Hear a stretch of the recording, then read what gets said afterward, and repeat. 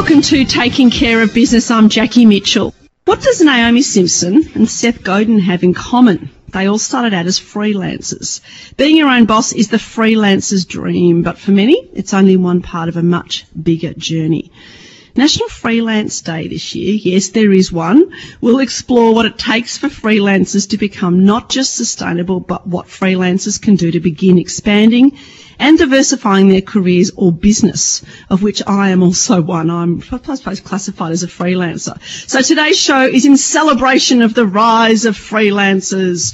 Our first guest co-founded Freelance Australia, so I thought it was a really good place to start. Welcome, Cameron Rambert. Hi, Jackie. Thanks for having me. Always good to have you in the studio, Cameron. Now, your background is an entrepreneur. We know those that listen to this show regularly might go, that name sounds familiar. We've spoken to you about the Frankston Foundry. You're heavily involved in startups. You do a lot of work with entrepreneurs.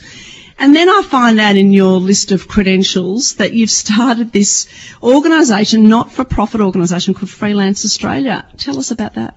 Yeah, sure.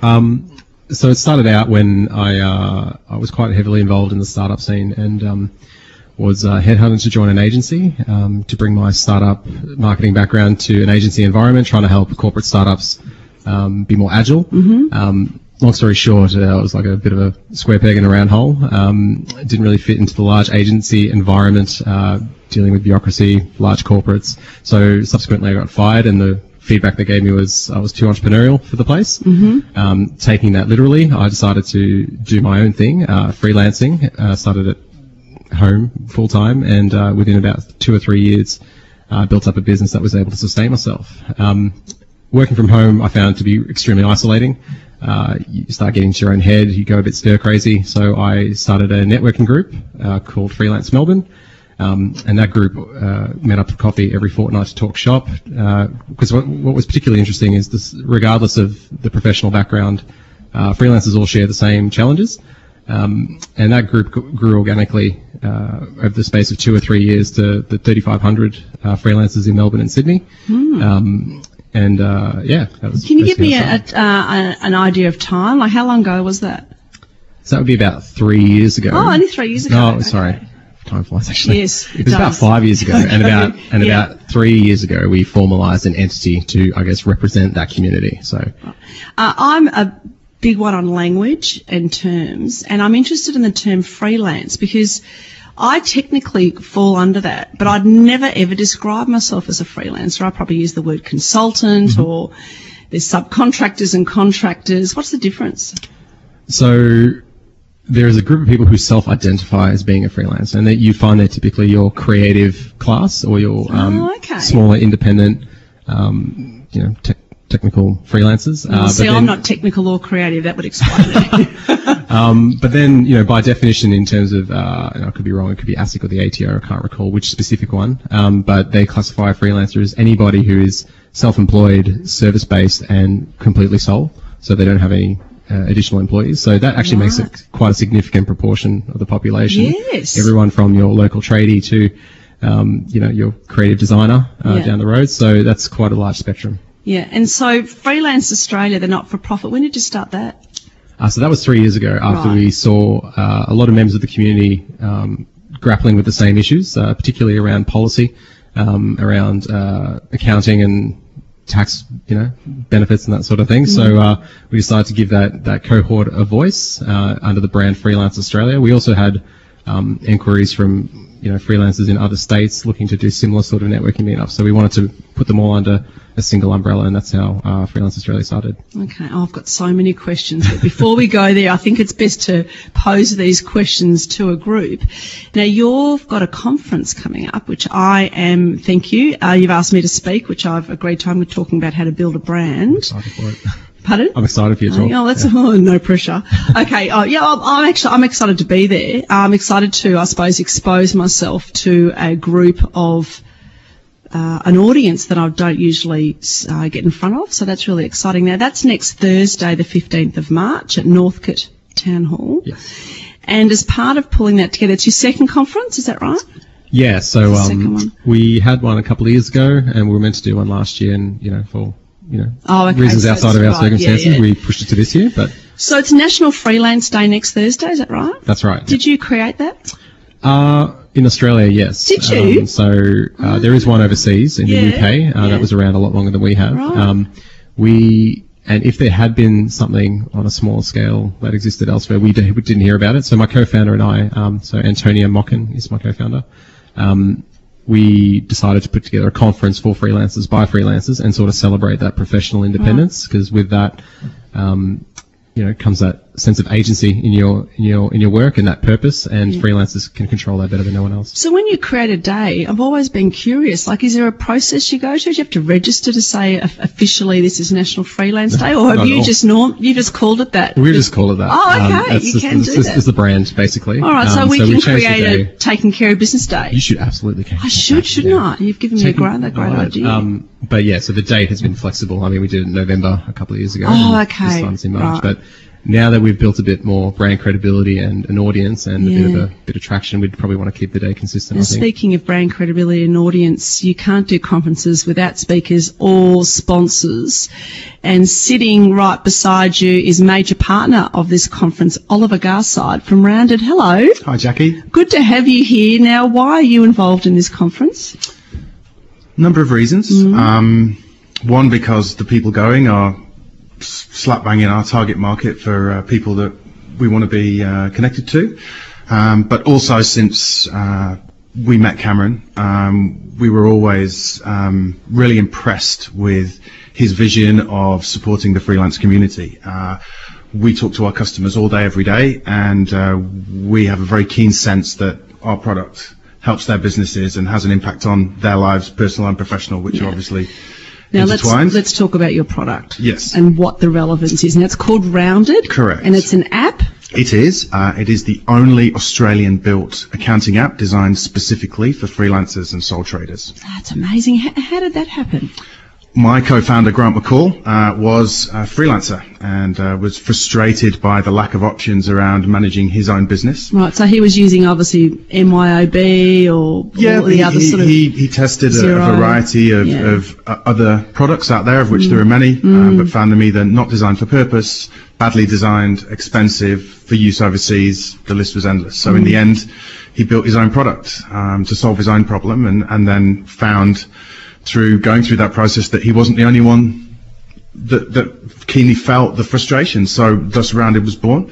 I joined about just over 2 years ago now to help build the business, and we've been off and running ever since. And it's going well, I'm assuming. We're still alive, you know. Every day is a new day, and every day is a new challenge. But we have a ever-growing band of very loyal and passionate users, and they've given us a great deal of support and feedback and everything we need to keep pushing and building the product. So we're doing well. How many users do you have? We've got over 1,000 now, which we've built and grown organically from off the smell of an oily rag, I guess you'd call it. So we've had consistent and steady growth, and obviously we're hoping that continues. Yeah, and you're Melbourne based. We are. But those 1,000, is that Australia wide? Australia-wide. Or do you tend, because you're Melbourne based, tend to have more Victorian users or not? No, not at all, actually. I guess, if we look at where our customers are based, predominantly Melbourne and Sydney, that's just where most people are, but we have a very broad spectrum of customers across other states and in rural and regional Australia as well. So, I mean, that's the beauty of having an app, isn't it? That it's, as long as you've got an internet connection, you can access it wherever you are. And what's sort of the classic typical profile of a user? Would they be sort of the, 30-year-old solo IT person or designer? Have you got a profile of your user? It's really hard to say. So we have many users that are what Cameron just described as a typical freelancer. So a creative photographer, videographer, designer, who is what you would associate with being a freelancer. On the other side, we have a number of trades, blue-collar workers, electricians, builders, who all need invoicing and accounting services. But brilliantly, we just have this amazing diversity of, we have a guy that runs fishing tours in Gippsland. We have a gentleman who has a business that is sheep ultrasound. amazingly. And you know, who knew that you could make money? So he has an ultrasound machine, and he contracts himself out to farmers and goes and tells the farmers when their sheep are pregnant. And so that's a business too. So it's impossible to say. We have a real great diversity and multiple use cases for the app. I love those case studies, because for those not sure about it, and because it's an app and it's new and it's such an important role looking at your finance and your cash flow and things running a business, it's so nice to hear of other experiences. I suppose it then gives confidence, and it's good that you're involved with a conference like this, that you come on a radio show like this and start talking about it and get the message out there. So hopefully it'll grow, continue to grow. We have no doubt that it will. Have you got, global domination on your strategic plan? Absolutely. Of course you have. Absolutely. Complete and utter global domination. I love it. Well, I wish you continued success. You're going to hang around for the rest of the program, Oliver Garside and Cameron Rambo. We're going to talk a lot more about freelancing, but on the other side of this break, we are going to meet a very interesting lady who has developed an app for freelancers, but it's almost the polar opposite to accounting, and I'm going to let people guess what that might be. We'll be right back after this. Welcome back to Taking Care of Business. We are breaking free here today in the studio as we talk about the rise of freelancing. And a lot of people become freelancers because they want to run their own business and they want a bit more freedom. And it's all around that theme of free. It's the positive, but there's also a lot of struggles and areas that are a little bit difficult to do. So we're going to have this whole show to talk about the good, the bad, the ugly. But during this show, I would like to introduce you to our next guest, who comes from the freelance world, and she's created a freelance app, just like Oliver Garside that we've got here from Rounded, who created an app for accounting. We're also joined with Cameron Rambo here, who's the founder of Freelance Australia. But Steph Colella, I've pronounced that right, Steph? Correct, that's perfect. Oh, good. I've been practicing. Steph Colella. She is from Beauty Junkie, and she's created an app for beauticians. Steph, welcome to Taking Care of Business. Thank you, Jackie. It's great to be here. Always good to have guests like you in here. Now, I'm interested in this. How did this happen? What was the idea? How did the idea that you create an app for beauticians? Okay, well, as a makeup artist, many years, I was frustrated with just that lack of exposure to new clientele. Yeah. And also, I wanted a way to better manage my existing clientele. So, in all of my struggles and in my, day-to-day chats with industry people who are my friends as well and acquaintances, I saw that there was, a gap, in the marketplace. And I thought, well, how do we get these beauty pros who are, freelance spray tanners, makeup artists, to promote their own businesses and their brands? So we thought Beauty Junkie, how fantastic. Let's connect the beauty pros with their clients through technology in a seamless, really simple and convenient way. So we created this double-sided marketplace whereby the users, so the customers who book services, get a really awesome experience, and the beauty pros are able to build their business. So it came from experience, and I guess with technology doing wonderful things, for us in the in all across different industries. I thought beauty is definitely one that needs some help. Yeah, it was a beauty, wasn't it? A beauty idea. Was there no one else doing it? No, I mean, my co-founder, which is my husband, Ashley, and I did some research, and this about 2 years ago, and we saw that there was quite, a bit in the US. But again, it was more towards hairstylists who were renting space in salons.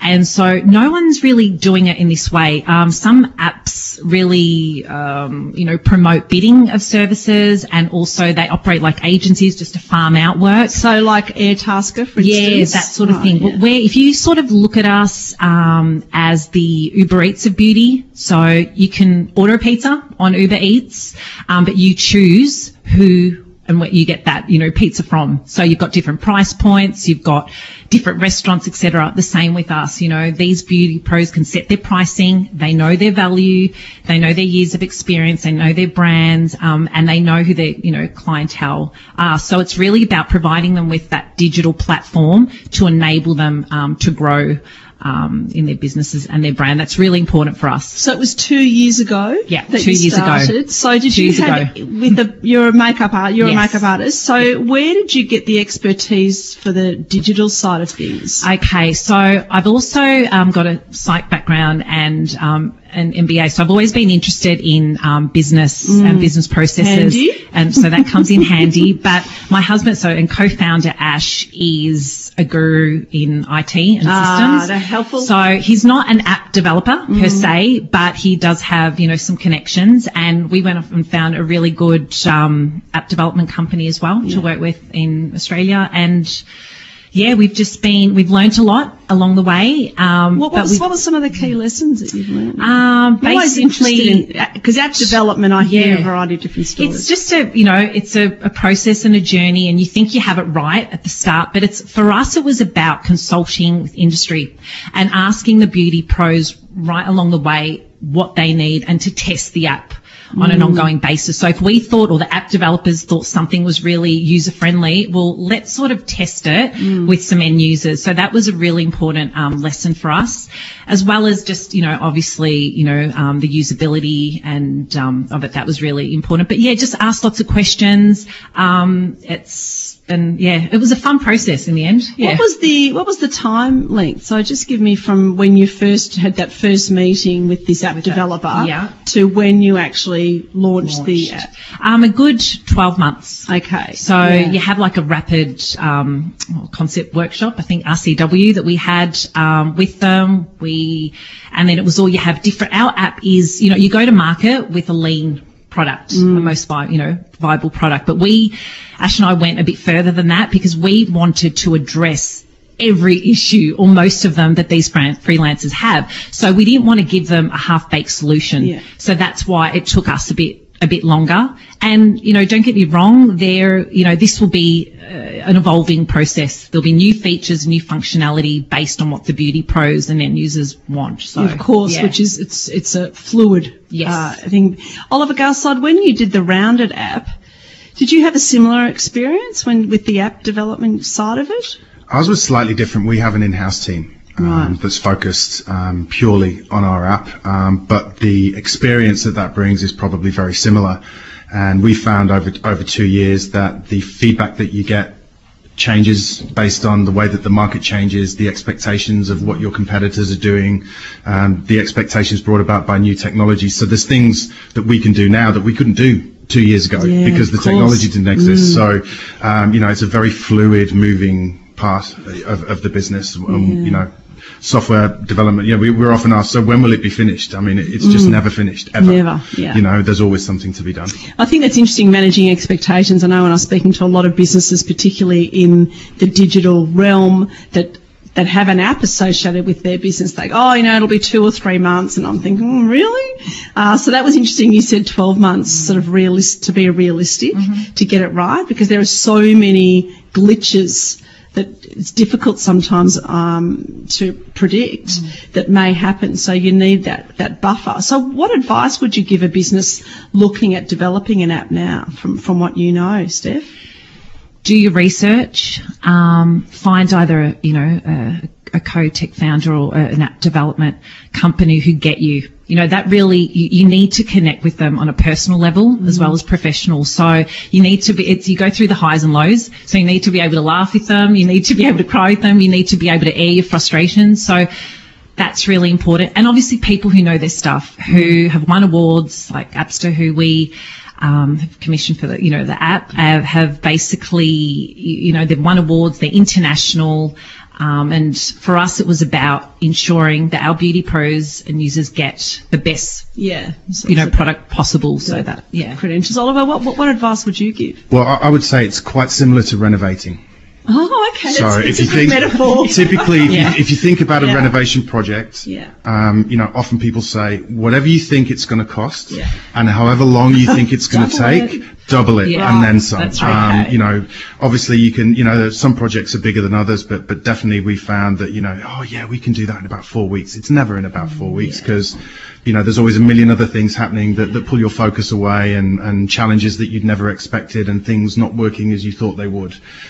So yeah, that's probably the thing that I've wonderful advice. I think managing expectations is sort of part of it, isn't it? So Steph, with Beauty Junkie, how do you promote it? How do you get freelance beauticians, or not that the beauticians is a generic term, how do you get them on board? On board. Okay, so I contact them. I've got a really good network and we've got a good community of beauty pros in Melbourne. We've launched in Melbourne first, but we do have users in Sydney, in Queensland and Perth. But we, you know, it's about just meeting with them over a coffee, you know, talking to them about the app, finding out a bit about their business and see if there's going to be a really good fit, because it's about partnership for us. And, you know, we're doing a whole lot of digital marketing and PR and all sorts of things. But, you know, it's in day-to-day stuff. Everyone knows a beauty pro. And they may know someone who knows of someone. So it's just, you know, spreading the word that way. But it's also about, sometimes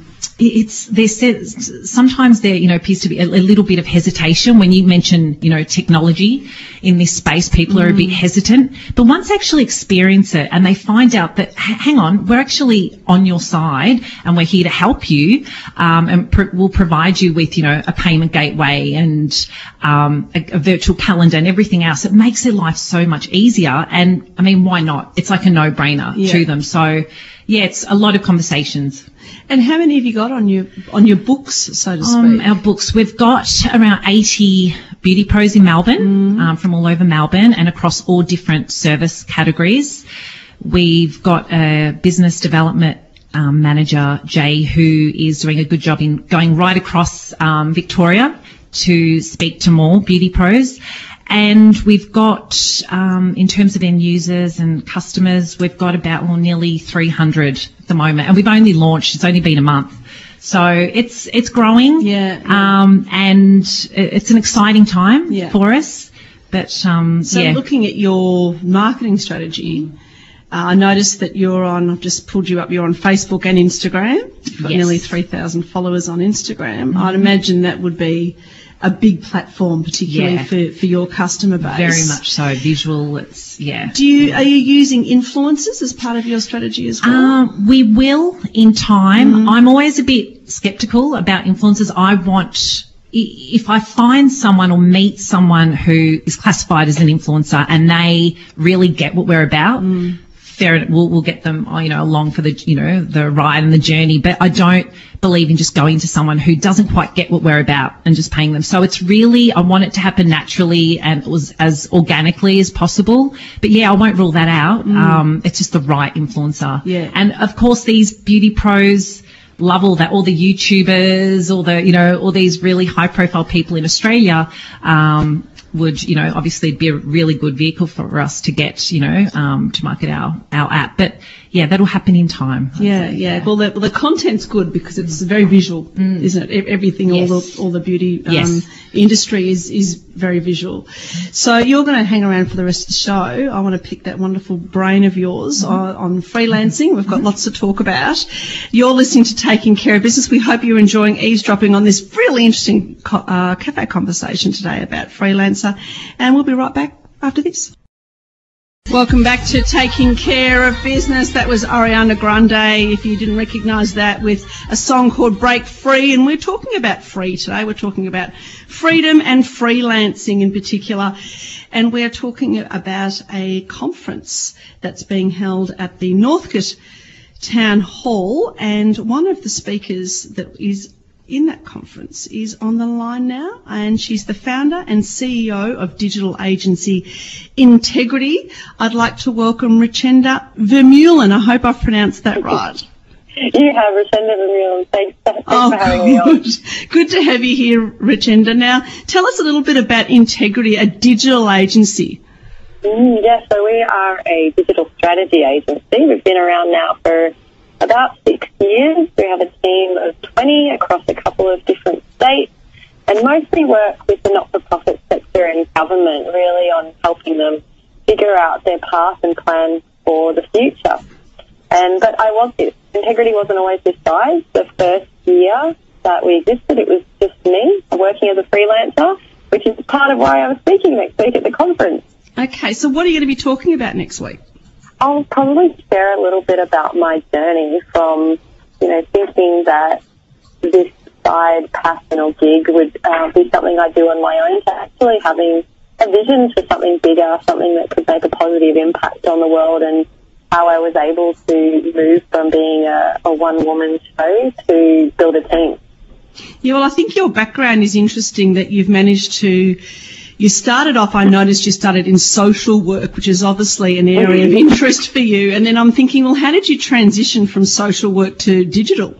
Oh, the global financial crisis. Oh, okay. That's a good answer. My choice. I was working in Seattle, actually, at World Vision on a malaria program, and the global financial crisis happened, and they were just laying people off left, right, and centre, and it wasn't the right time to start a new social program on malaria prevention, but they thought, let's start testing a couple of new things while, we're in this difficult spot, and saw that I did this competition on Facebook back in 2007 and said, hey, why don't we hire that Australian girl to try this out for us just on a contract? And I went from, really, I guess, being focused on people and programs to seeing that come alive online. When I was working in social media for World Vision, is also when the Haiti earthquake happened, and we saw that for the first time ever, it was like almost $250,000 fundraised through social media, and it just spurred this passion in me, which is, that intersection of cause and digital marketing actually having a really positive impact. So it was all by accident, but I would say I use my social work skills every day, whether it's listening to a client or helping a team member grow, coaching and mentoring.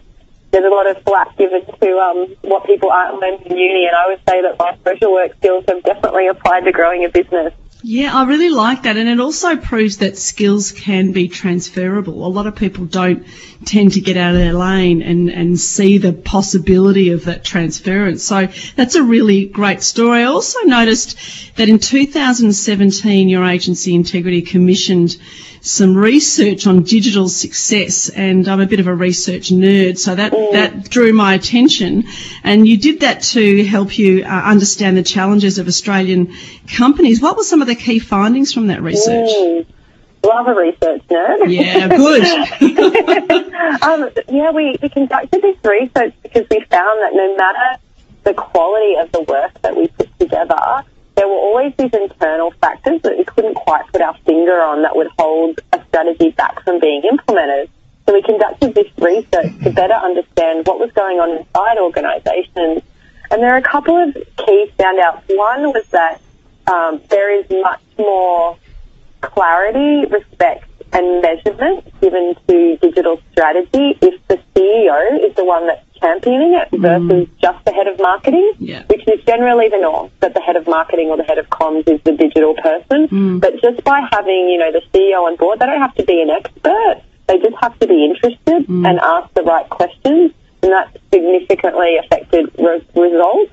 The other was this concept of a service swamp, where often digital staff, marketing staff are pulled into responding to requests from the rest of the organisation versus having the time and space to work on strategic projects that lead to better outcomes. So that's now one of the things that really informs our work with clients is, do their teams have room to work on whether it's innovation or whether it's just things like measurement and strategy, and if they don't, giving them that room. Yeah, oh, how fascinating. Now, you said that look out for round 2 in 2018. What are your plans? Well, I would love anyone that's listening to fill out our research survey. It's on our website. But it's really diving deeper into that. We want to better understand how companies have gotten out of the service swamp, if they're in it right now. We want to look at more higher achieving companies as well and understand, what's really impacted their culture. Is it about having more dedicated resource, or is it just about that resource that they have having more freedom to work on more future thinking projects? or is it about tools and tactics? So it's really just trying to understand those success factors at a deeper level. So from your experience of maybe the last 12 months, let's just put a time frame on that, what do you see some of the key issues or some of the digital skills gaps? Yeah, that's a really good question. And it's the reason why we actually launched our own digital marketing training academy called Integrity Academy, because overall the research last year showed, and it's already showing this year, is that there's just huge skill gaps in content marketing, automation, analytics, Google AdWords, all of those kind of technical digital skills. And that's partially because that's not something universities are teaching, that's not something technical colleges are teaching, it's definitely not something you learn in high school.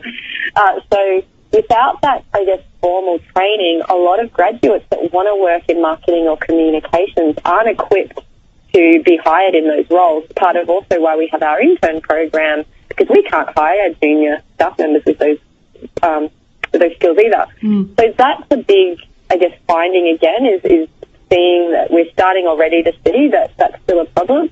The other is that most organisations, the top area they are struggling with is marketing automation and analytics. So that will probably change the services that we deliver and offer. We'll probably have more of a skew to systems versus social media or content creation alone. So they're some of the key areas, really. So I know you've got your crystal ball handy there. So if you're looking at it, what would be some of your predictions for the future of this area in digital? I think, here's one, this probably goes outside of marketing. I think that people are very sick of on social media. You know, in Australia we still have the highest use of social media in the world. And we are sick of fake content. There is a massive fatigue in how brands are currently selling and marketing themselves online. If I were to look in my crystal ball, I think there will be an emergence actually from people moving away from social media use, so less frequent social media use, or they will be drawn to more authentic content. And by authentic, I don't mean like fake stuff, like fake authenticity where people are just sharing lots of information. But I think when people are truly sharing parts of their story, their experience, words of encouragement, things that feel real, kind of those real life connections that you can have with people. I think a lot of online marketing channels are just full of ads now and just feel just too much. And I think that that's going to hit a tipping point and people are going to desire real content and real connection again. Okay, well, stay tuned. Watch this space. Now, I'm always interested. I come from a brand strategy background, and I'm always interested, particularly with founders of businesses, how they separate their own personal brand, so how they separate the Richenda brand from the Integrity brand. How do you do it? It's a really good question. Not sure if I do well enough, really. Well, there's always room for improvement. I mean, nothing's perfect, but are you conscious of it, or have you never thought about it before? Well, I guess, to be honest, we have seen only positives in meshing the two. As far as, our Integrity email that goes out once or twice a month is always written for me. I'm always, I guess, the spokesperson for the agency. I think one of the things that's really important for us, more so as an agency than for me personally, is that our core values, I guess the core values that might come through from me as a brand are actually part of our core cultural values of, being authentic, being trusted, like being good to your word, saying hard things that need to be said, regardless of a commercial outcome. Like, that's part of the reason behind our name, is making the right choices regardless of whether they're the most, financially prosperous choices for us as an agency, which is what makes us different to, I guess, our industry. So I think rather than how do I separate myself from the agency and build separate brands, it's more so how do we make sure that the agency can sit on its own without me, and without my leadership. And I think that comes down to culture, the culture that you build. Yeah, okay, that's a really nice way to finish. Well, I look forward to meeting you next week. I'm also speaking at the conference and talking about the building a brand, so we'll be discussing that, and I can't wait to hear more from you, Richenda Vermeulen, founder and CEO of digital agency Integrity. Thank you for joining us on Taking Care of Business. Oh, thank you. I look forward to learning from you next week. And same ditto right back at you. Thanks again. You're listening to Taking Care of Business right here on RWLP-FM. We're right back after this. Tom Petty, of course. It's a really great song. I'm joined here today by Cameron Rambert, Oliver Garside, and Steph Colella. Perfect. Pronunciation. We had Richenda Vermeulen. I'm practicing I'm so bad at that. I always flag it. It's one thing that I always get nervous about is mispronouncing people's names. So I'm almost there. We're talking today about freelancing, the rise of the freelancer. And it is a growing market, Cameron, isn't it? It is. Yep. It's really growing fast. It's a really fast emerging economy, actually. Yes. Isn't it? Yeah. So something I like to, talk about is when America coughs, Australia sneezes, sort of thing, and that's particularly true when it comes to the rise of the freelance economy. In the last 10 years, the US added approximately 10 million new jobs, of which 94% were temporary or freelance. Wow, that's incredible. And in America, they call it the gig economy, don't they? Well, I would actually argue the gig economy and the freelance economy are not the same. Please tell me the difference. Okay. I haven't rehearsed this definition out loud yet. I've written about it. Haven't published it. This is good practice. This is Can you keep it short? Yeah, I can try. Okay, cool. So, as we talked about the definition of a freelancer before being quite broad in spectrum, the gig economy is very specific, I think, to a particular type of freelancer who goes from gig to gig. I think there are certain levels of freelancer, different stages of evolution. You've got the ones who depend on platforms like an Uber or a marketplace, for example, like Elance or Freelancer, and these just basically, waiting for the next gig to come through just to pay their bills. And then you've got the complete opposite end of the spectrum. You've got the people who I define as artists, and they don't have to be artists in the creative sense, but artists in their own right. So people line up to work for them, and they basically schedule them around their availability. And I think I wouldn't call them a gig someone from the gig economy. They've got a lot more control of the variables around their professional independence, who they work with, why they work with people, their social values as well. Whereas someone who might drive for Uber, for example, doesn't have that luxury. So have you got a term for it yet? Have you created one? For which term? Well, not a gig economy, the opposite, like the freelance economy? Is that what you're Oh, yeah, so the freelance economy I think is a bit broader reaching, definitely. Right. The gig economy, I would argue, is very specific to people who depend on that gig-to-gig sort of... Okay. That's good. I love picking the best brains in the business world. I could go on, but I know I'm conscious of time. Now, I want to talk about... We talk about free and we're freedom and we've got the free songs and it's freelancing and working from home and it sounds fantastic, and it is. There's a lot of benefits to it, but it's not all rainbow and unicorns. We know that. It is really tough, and I'm always conscious of talking about that. So Steph Colella went from the Beauty Junkie. When you were creating your app, you mentioned earlier on the program about how much time and effort you took to talking with your customers. Mm-hmm. What are some of their pain points, or what are some of their common problems?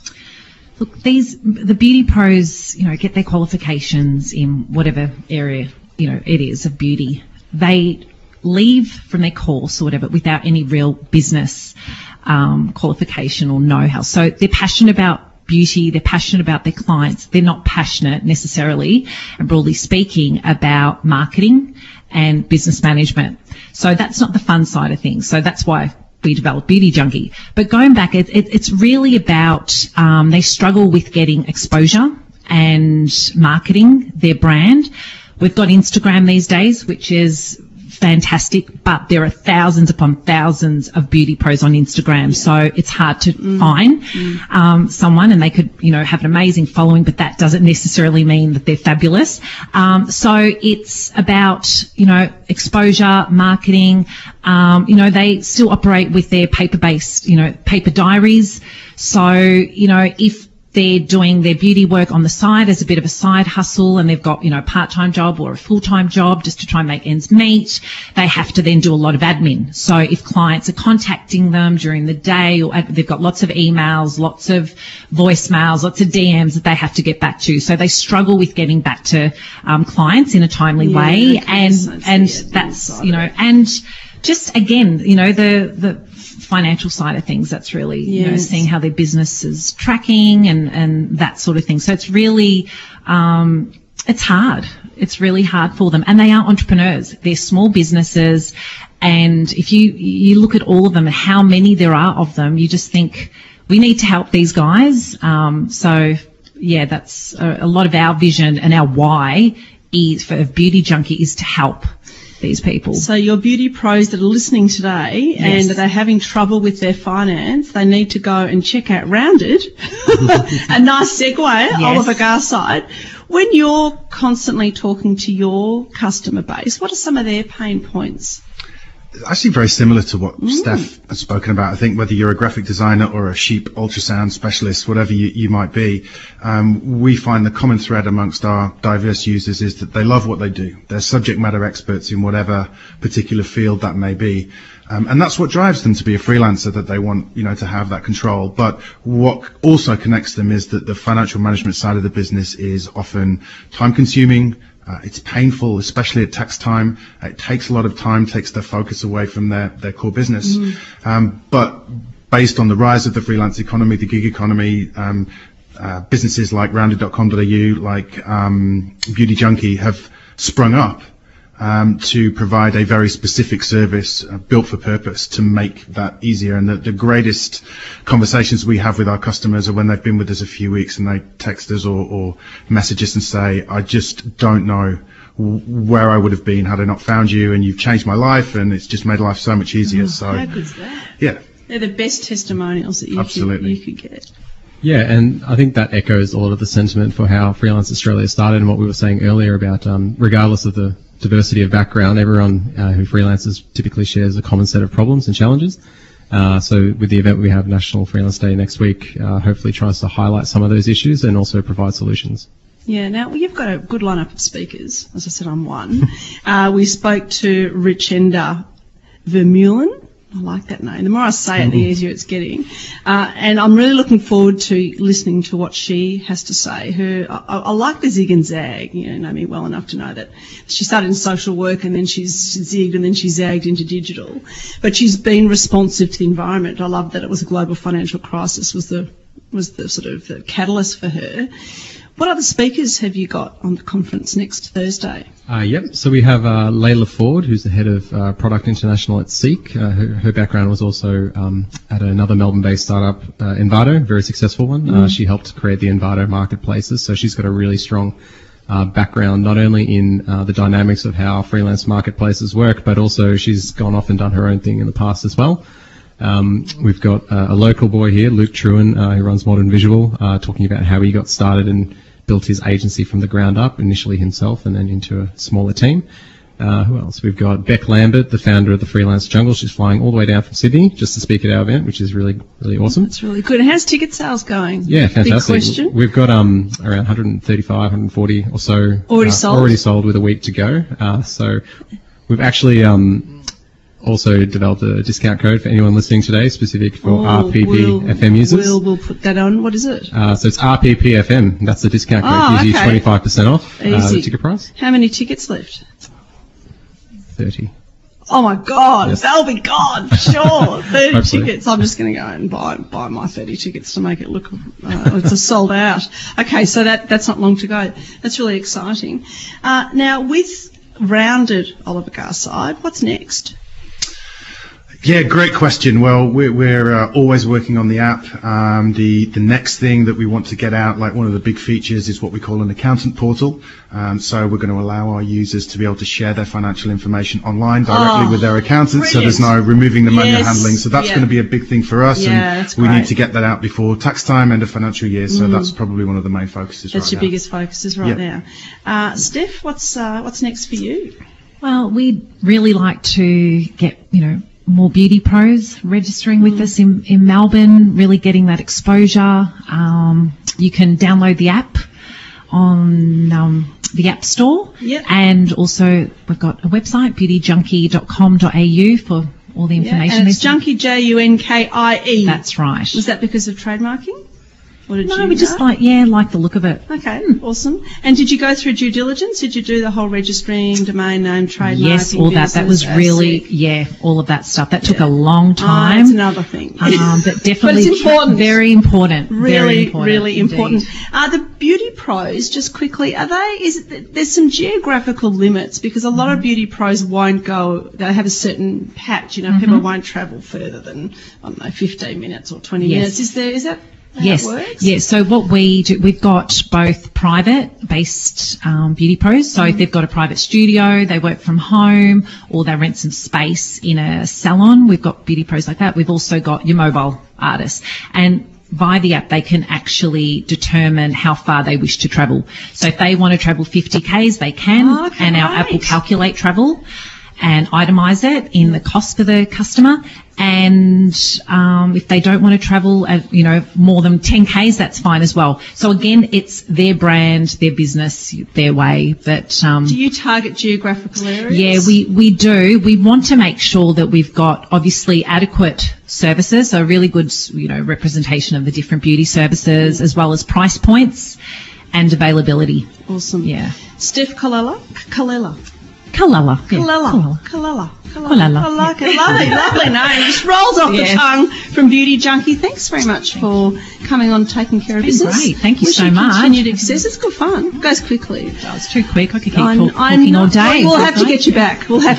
Oliver Garside, Rounded. Always a delight to see Thank you. you, We'll see you next week at the conference. Absolutely. Looking for a huge day. 30 tickets left. Oh my God, they're going to be sold already. Cameron Rambart, always a pleasure seeing you. See you next week. All the best for the conference. Those wanting to know, they can just type in Adult PFM and you get a 25% discount. It's next Thursday, the 15th of March, 10 till 4 at Northcote Town Hall in Northcote.